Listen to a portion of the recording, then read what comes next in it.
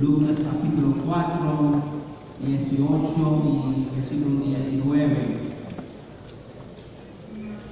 Palabras del Señor Jesús: el Espíritu del Señor está sobre mí, por cuanto me ha ungido para dar buenas nuevas a los pobres, me ha enviado a sanar a los quebrantados del corazón, a pregonar libertad a los cautivos y vista a los ciegos, a poner en libertad a los oprimidos, a predicar el año agradable del Señor.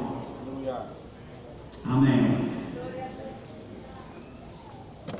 Me ha ungido para dar buenas nuevas a los pobres, me ha enviado a sanar a los quebrantados de corazón, pregonar libertad a los cautivos y vista a los ciegos, a poner en libertad a los oprimidos, a predicar el año agradable del Señor. Gloria a Dios. Pueden sentarse, hermanos, en el nombre del Señor Jesucristo. Gloria a Dios.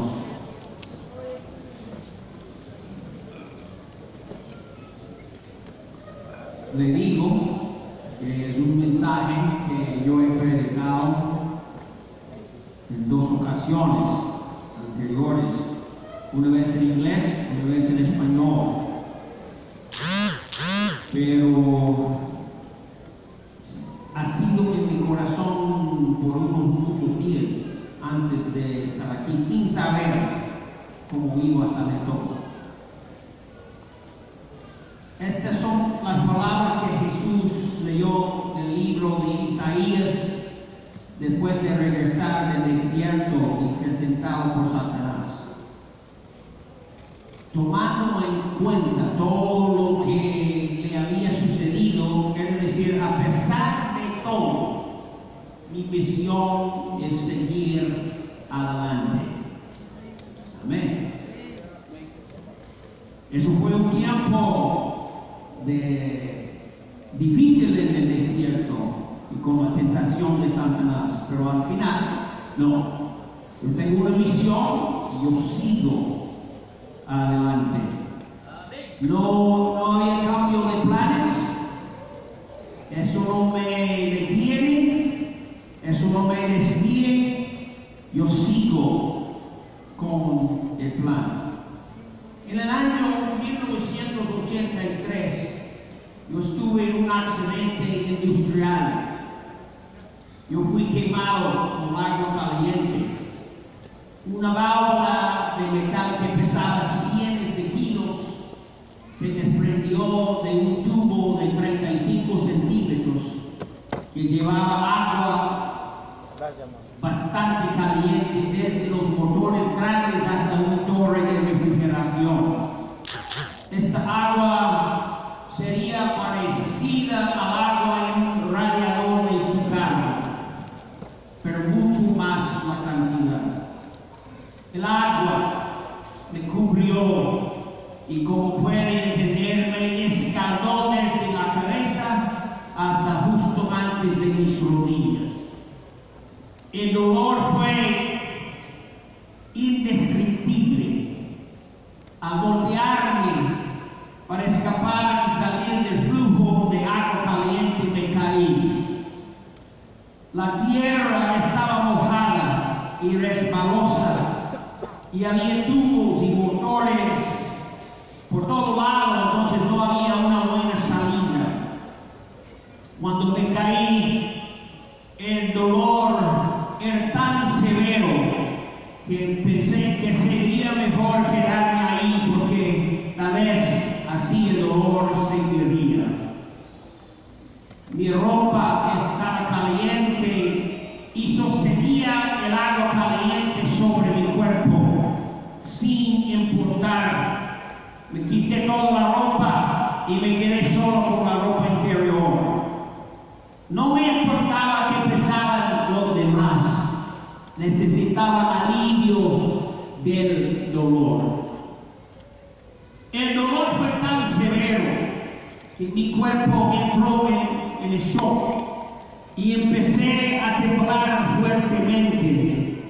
Los otros trabajadores empezaron a mojarme con agua fría y yo pude sentir un poco de alivio. Cuando empecé a temblar fuertemente, ellos quitaron el agua fría porque no aguantaba el olor de las quemaduras. Parecía una eternidad para que llegara a la ambulancia. La verdad fue mucho tiempo. Me subieron a mí y otro hombre en la ambulancia y nos llevaron al hospital. Algo más pasó en el viaje desde ese lugar hacia el hospital. La carretera llegó hasta Comonte por otra carretera. En este punto la ambulancia no paró. Él siguió con las luces y sirena sonando. Y había una cuesta. Y yo estaba en la ambulancia atrás de la cama, pero viendo por afuera de la ventana. Y de repente, en la orilla de la carretera había un camión, un furgón, con un tanque, y él pasando por nosotros y polvo por todos lados. Lo que pasó cuando el hombre, el chofer de la ambulancia o del camión, vio la ambulancia, él tuvo que salir por la orilla de la carretera. Casi nos choca el hombre. Un camión grande de pesa como 40 toneladas. Y lo interesante fue, yo vi por la ventana el chofer de ese camión y él fue miembro de mi iglesia. Yo no sé si es que Dios me estaba llamando la atención o si es que el diablo intentaba matarme ese día. Pero es un día inolvidable. La experiencia en emergencias, eso fue algo increíble. La estadía en el hospital, el tratamiento, la posible necesidad de cirugía plástica, todo esto ya está delante de mí. Mi esposa llegó al hospital ese día, yo con las quemaduras por todos lados, y en este momento ya estaba formando esas bombas en mi cuerpo, pero no estoy hablando de bombitas, bombas enormes, ampollas, amén, terrible. Por supuesto, ella estaba un poco preocupada, pero después el tratamiento fue algo que si no ha pasado por esto nadie lo puede entender. Porque cuando uno tiene quemaduras así, el tratamiento es que cada día ellos vienen y empiezan a pelar lo que forma por encima de la herida. Y eso es algo doloroso, que me duele, increíble. Me dieron morfina, yo estaba. Y cuando ellos empezaron a pelarme, eso fue terrible. Yo, así, para no gritar, después de 2-3 días de esto, yo pregunté al médico, ¿por qué me duelen tanto mis dientes y todo en esta zona? Y dice que por lo que está haciendo, porque no quiere gritar y está.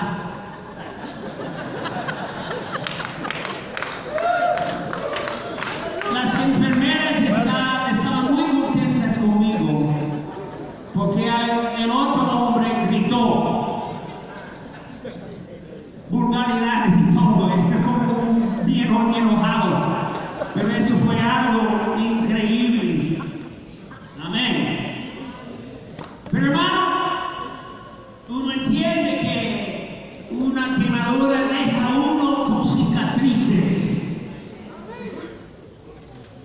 quiero hablar de las cicatrices.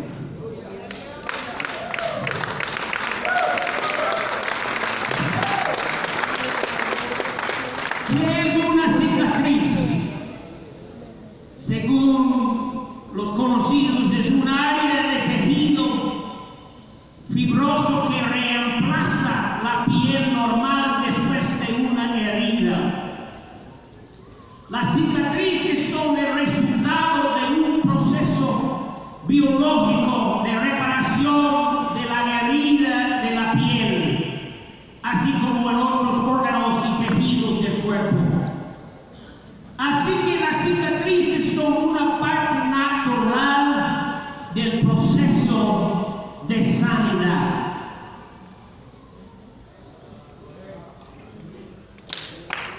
¿Están conmigo?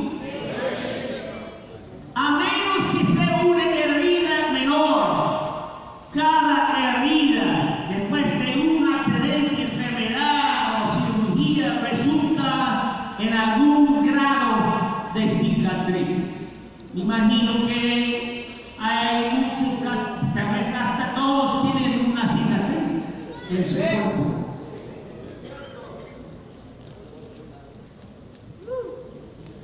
Una cicatriz es una marca en alguna parte del cuerpo después de una herida.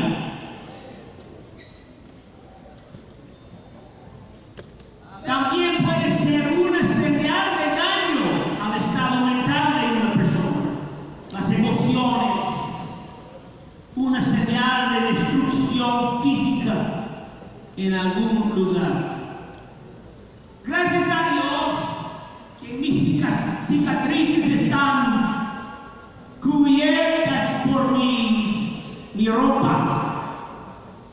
Yo he visto personas con su cuerpo, con su cara desfigurada, que parecen, perdón por decirlo así, pero es así como casi como un monstruo.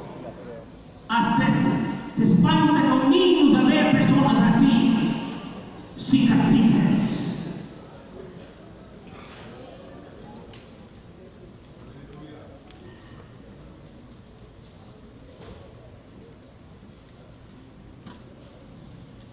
Las cicatrices de una herida en el cuerpo son visibles, uno las puede ver. Pero las cicatrices de las emociones o estado mental de una persona no son visibles. Le pueden preguntar a alguien con una cicatriz visible qué sucedió, pero las cicatrices interiores no son visibles a la vista humana. Conoce y ve a personas que, según parece, luchan con la vida y relaciones y un montón de cosas, y solo puede preguntarse qué habrá pasado por causar tanto dolor o problemas en su vida.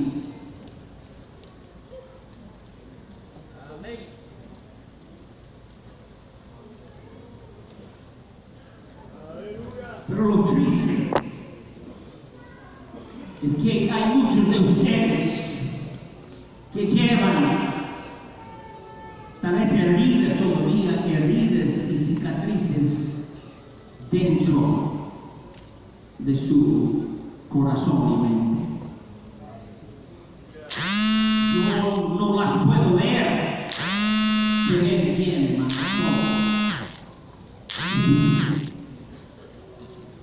Hay una posibilidad que algo a alguien le ha dañado, palabras, cosas, y hay una herida dentro y le duele. Sabe cómo sonreír, hasta reírse y decir: Dios te bendiga, ¿cómo está, hermano? Bien, muchas gracias y todo eso, pero no es una mentira, pero no es todo verdad. Porque uno no quiere revelar lo que está pasando por adentro, la lucha.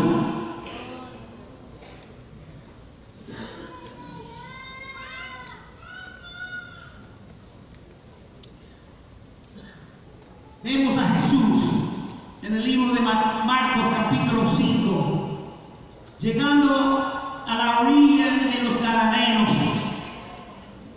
La Escritura dice en el versículo 2 que inmediatamente un hombre que salía de los sepulcros se vino a él con un espíritu inmundo. Él vivía en los sepulcros y era un hombre fuerte que no podría ser atado por cadenas. Pasaba todo el día y la noche en las montañas y en los sepulcros, llorando y cortándose con las piedras. Pero con solo una mirada de Jesús desde lejos hizo que corrieran a Jesús y lo adoraran. De lejos él vio algo en Jesucristo, en su estado, en su condición. Él dice, bueno, pero hay algo aquí, hay ayuda, yo veo algo que me puede ayudar. La gente que vivía en esa zona tenía miedo de él por su comportamiento. Me imagino que en la noche la gente estaba volcándose en su cama y el hombre gritando y llorando en la montaña.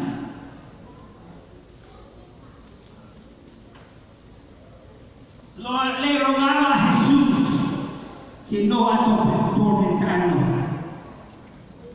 ¿Qué le había pasado al del espíritu inmundo llamado Legión para que fuera así? Por lo que dice la Escritura, entendemos que este hombre era conocido. El único nombre que tenemos es del espíritu inmundo, no del hombre mismo. ¿Qué le sucedió? ¿En qué momento de su vida permitió a tantos espíritus incontrolables? ¿Tuvo padres abusivos?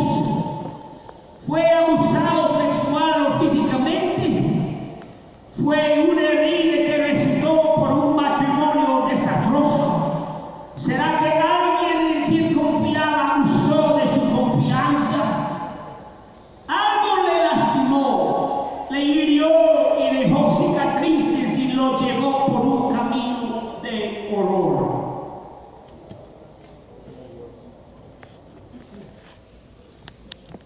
Normalmente una cicatriz se forma después de que haya sanado la herida. Las cicatrices físicas de mi cuerpo pueden contar una historia de daño, lesión y dolor que pasé, pero las cicatrices dicen que estoy sanado.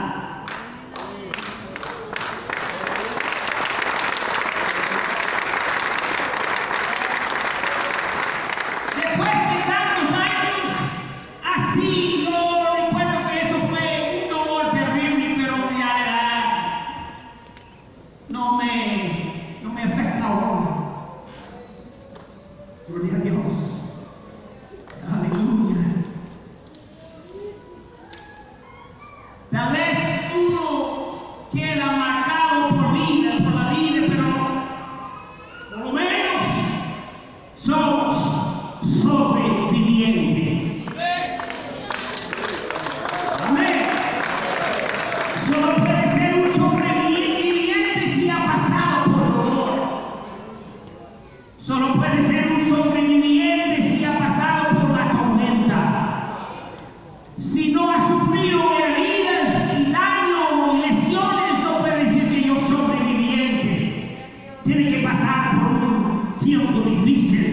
Yo creo que hay muchos sobrevivientes en este lugar esta noche. Y no estoy hablando de lo físico, los problemas y heridas en lo físico, pero estoy hablando de las heridas que le han hecho daño a usted, pero por dentro. Gente que le ha maltratado, gente que le ha criticado, gente que le ha hablado mal de ti, gente que le ha maltratado en todos los aspectos de su vida, hasta criticado su ministerio, pero está aquí todavía, está aquí.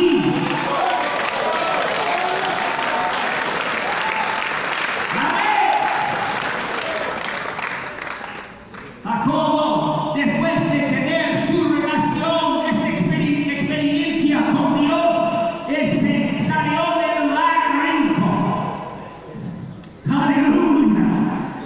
Y uno dice, qué triste, qué pobrecito, que él ya anda rico.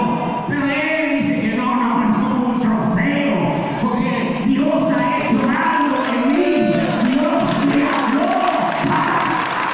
¿Quién más puede decir esto? Entonces, hermano, no es el tiempo para decir, pobrecito, yo he pasado por tanto problema. No es tiempo de levantar sus trofeos y enseñar a la gente sus cicatrices y decir que sí, es cierto, he pasado por un tiempo difícil, pero estoy aquí todavía de pie, confiando en Dios que nunca me desampara. Estoy aquí predicando el mensaje, no me importa lo que haga usted, yo voy a seguir luchando y peleando para levantar el nombre de Jesucristo. Gloria a Dios. Las cosas que afecten al hombre interior, los dolores, las lesiones, solo pueden ser visibles cuando hay una manifestación exterior de las heridas interiores.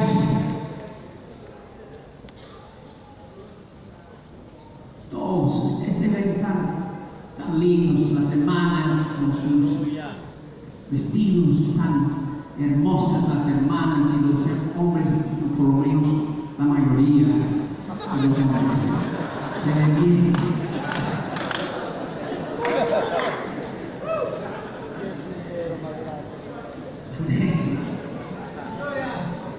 Dios sana a los enfermos, pero normalmente no sana a los feos.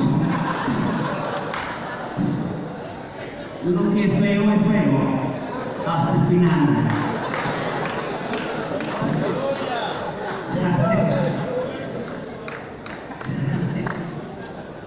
Uno aprende cómo sonreír y reírse.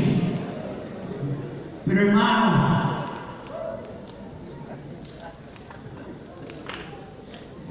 gloria a Dios. ¿qué es lo que no podemos ver y no sabemos de usted? ¿Qué le ha dejado cicatrices? Y la gran pregunta es, ¿ya está sanado? Por dificultades en su pasado, tal vez hasta ustedes, algunos, abuso, prejuicio, racial, maltrato, de donde nació su estado social, el color de su piel, la falta de una educación formal, todas estas cosas pueden dejar cicatrices. Tal vez fue un huérfano, nunca conoció a su padre, tuvo una madre abusiva criada por personas no tan amables, nunca recibió amor cuando fue niño, nunca recibió ninguna afirmación por lo que hacía, un matrimonio fracasado, un cónyuge infiel, un cónyuge abusivo, podía ser físico o emocional a los ambos, pero hasta aquí.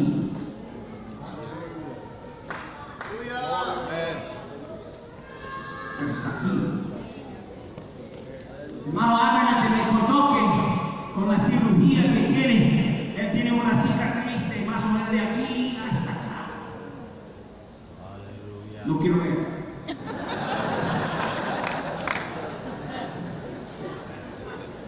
Por favor. Pero ahora él puede entrar y pararse enfrente de un espejo y ver la cicatriz. Y acordar el dolor, todo el tratamiento para recuperarse. Todavía él sigue caminando con un bastón. Pero más adelante, él va a tirar ese bastón a un lado y caminar sin problemas. Por pasar por el dolor y tiene el trofeo, la cicatriz que señala que ya estoy sanado, ya puedo caminar. Eso me dura hasta la muerte. Amén. Aleluya. Cuando dice gloria a Dios. personas que se miran en el espejo y constantemente se recuerdan de lo que ha pasado, dolor y ha dejado cicatrices. Amén. La raíz de la amargura empezó pequeña, con tan solo una palabra áspera, un tratamiento injusto. En la herida la semilla encontró un lugar de alojamiento y la raíz empezó a crecer.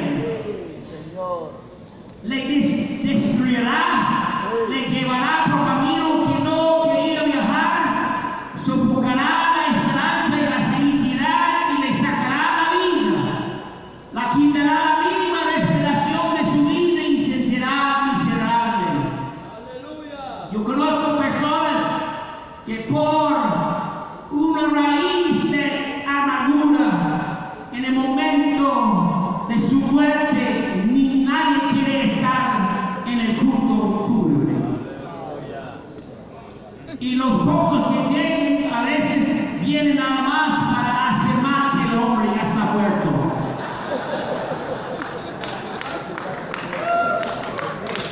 Quieren confirmar, no mata a esa persona.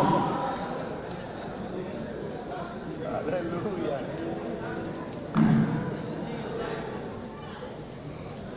La historia del Gadareno terminó bien, menos para los cerdos y los dueños de los cerdos. Ahí se encontraba en su sano juicio, dice la palabra. Sin duda, hubo una reunión familiar. Los que habían perdido toda esperanza de verlo de nuevo casi estaban gozosos. Jesús fue al desierto y fue tentado por Satanás.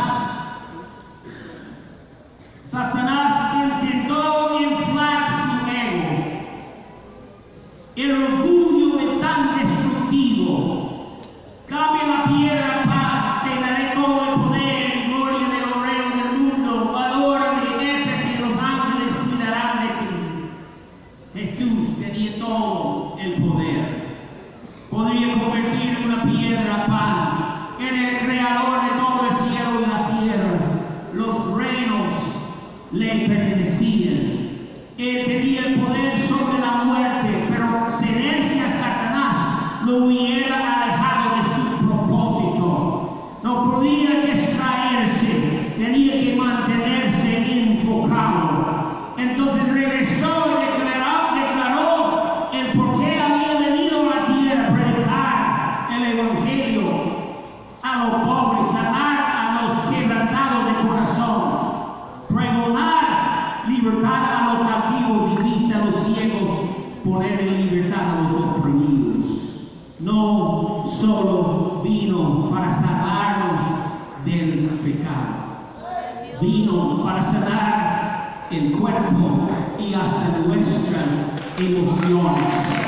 No hay ninguna devastación que ha venido sobre usted que Él no puede sanar. Hay hermanos aquí con una sonrisa, pero por dentro están sufriendo, hay dolor, hay confusión y todo esto por dentro de uno. Yo puedo decir muchos de ustedes que están en este lugar, pero el Señor Jesucristo está aquí hoy mismo. Nosotros tenemos que ser como el Gadareno, ver que Jesucristo, ahí está mi ayuda. Ya está mi socorro, ya está mi sanidad.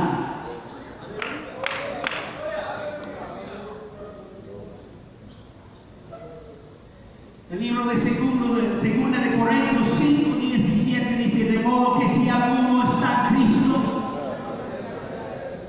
nueva criatura es. Las cosas viejas pasaron, no dice pasaron,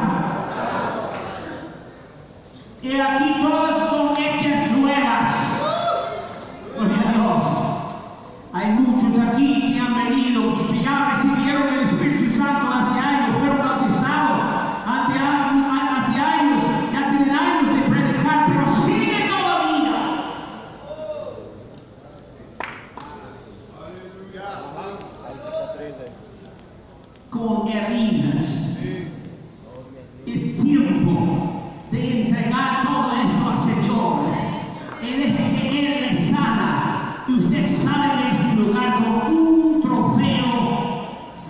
cicatriz, que significa ya estoy sanado, ya eso no me va a afectar más, ya tengo la victoria, porque algunos de ustedes se levantan hasta un punto en su ministerio y ahí no más.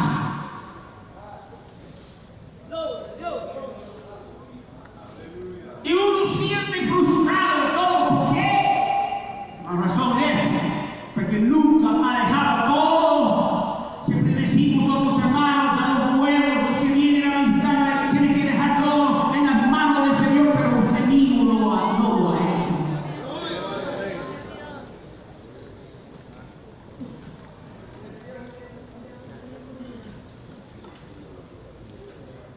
El Gadareno vio la barca que llegó hasta la orilla.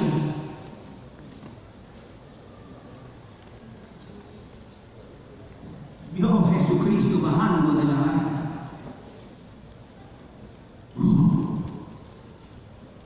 Me imagino que hasta ver los espíritus dentro de él se lo anotó.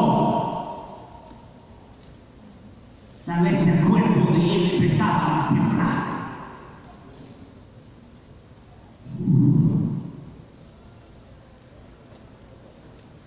Yo no sé qué pasó en la vida de él para llevarle hasta los sepulcros. Algo se sucedió en su vida.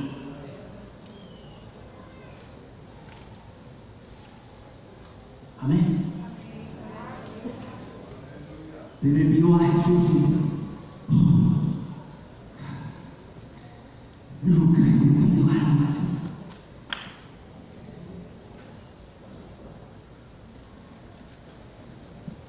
Empezaba a correr hacia Jesús.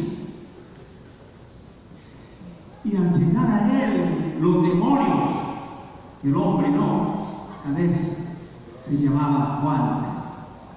Tal vez Juan. No, pero los espíritus empezaban a pedir al Señor Jesús, no nos atormenten. Pero el corazón de él está abierto al Señor. Él empezaba a dejar todo. ¿Cómo se llama? Y los espíritus contestaron, Señor, porque somos muchos. Y Jesús limpió los espíritus.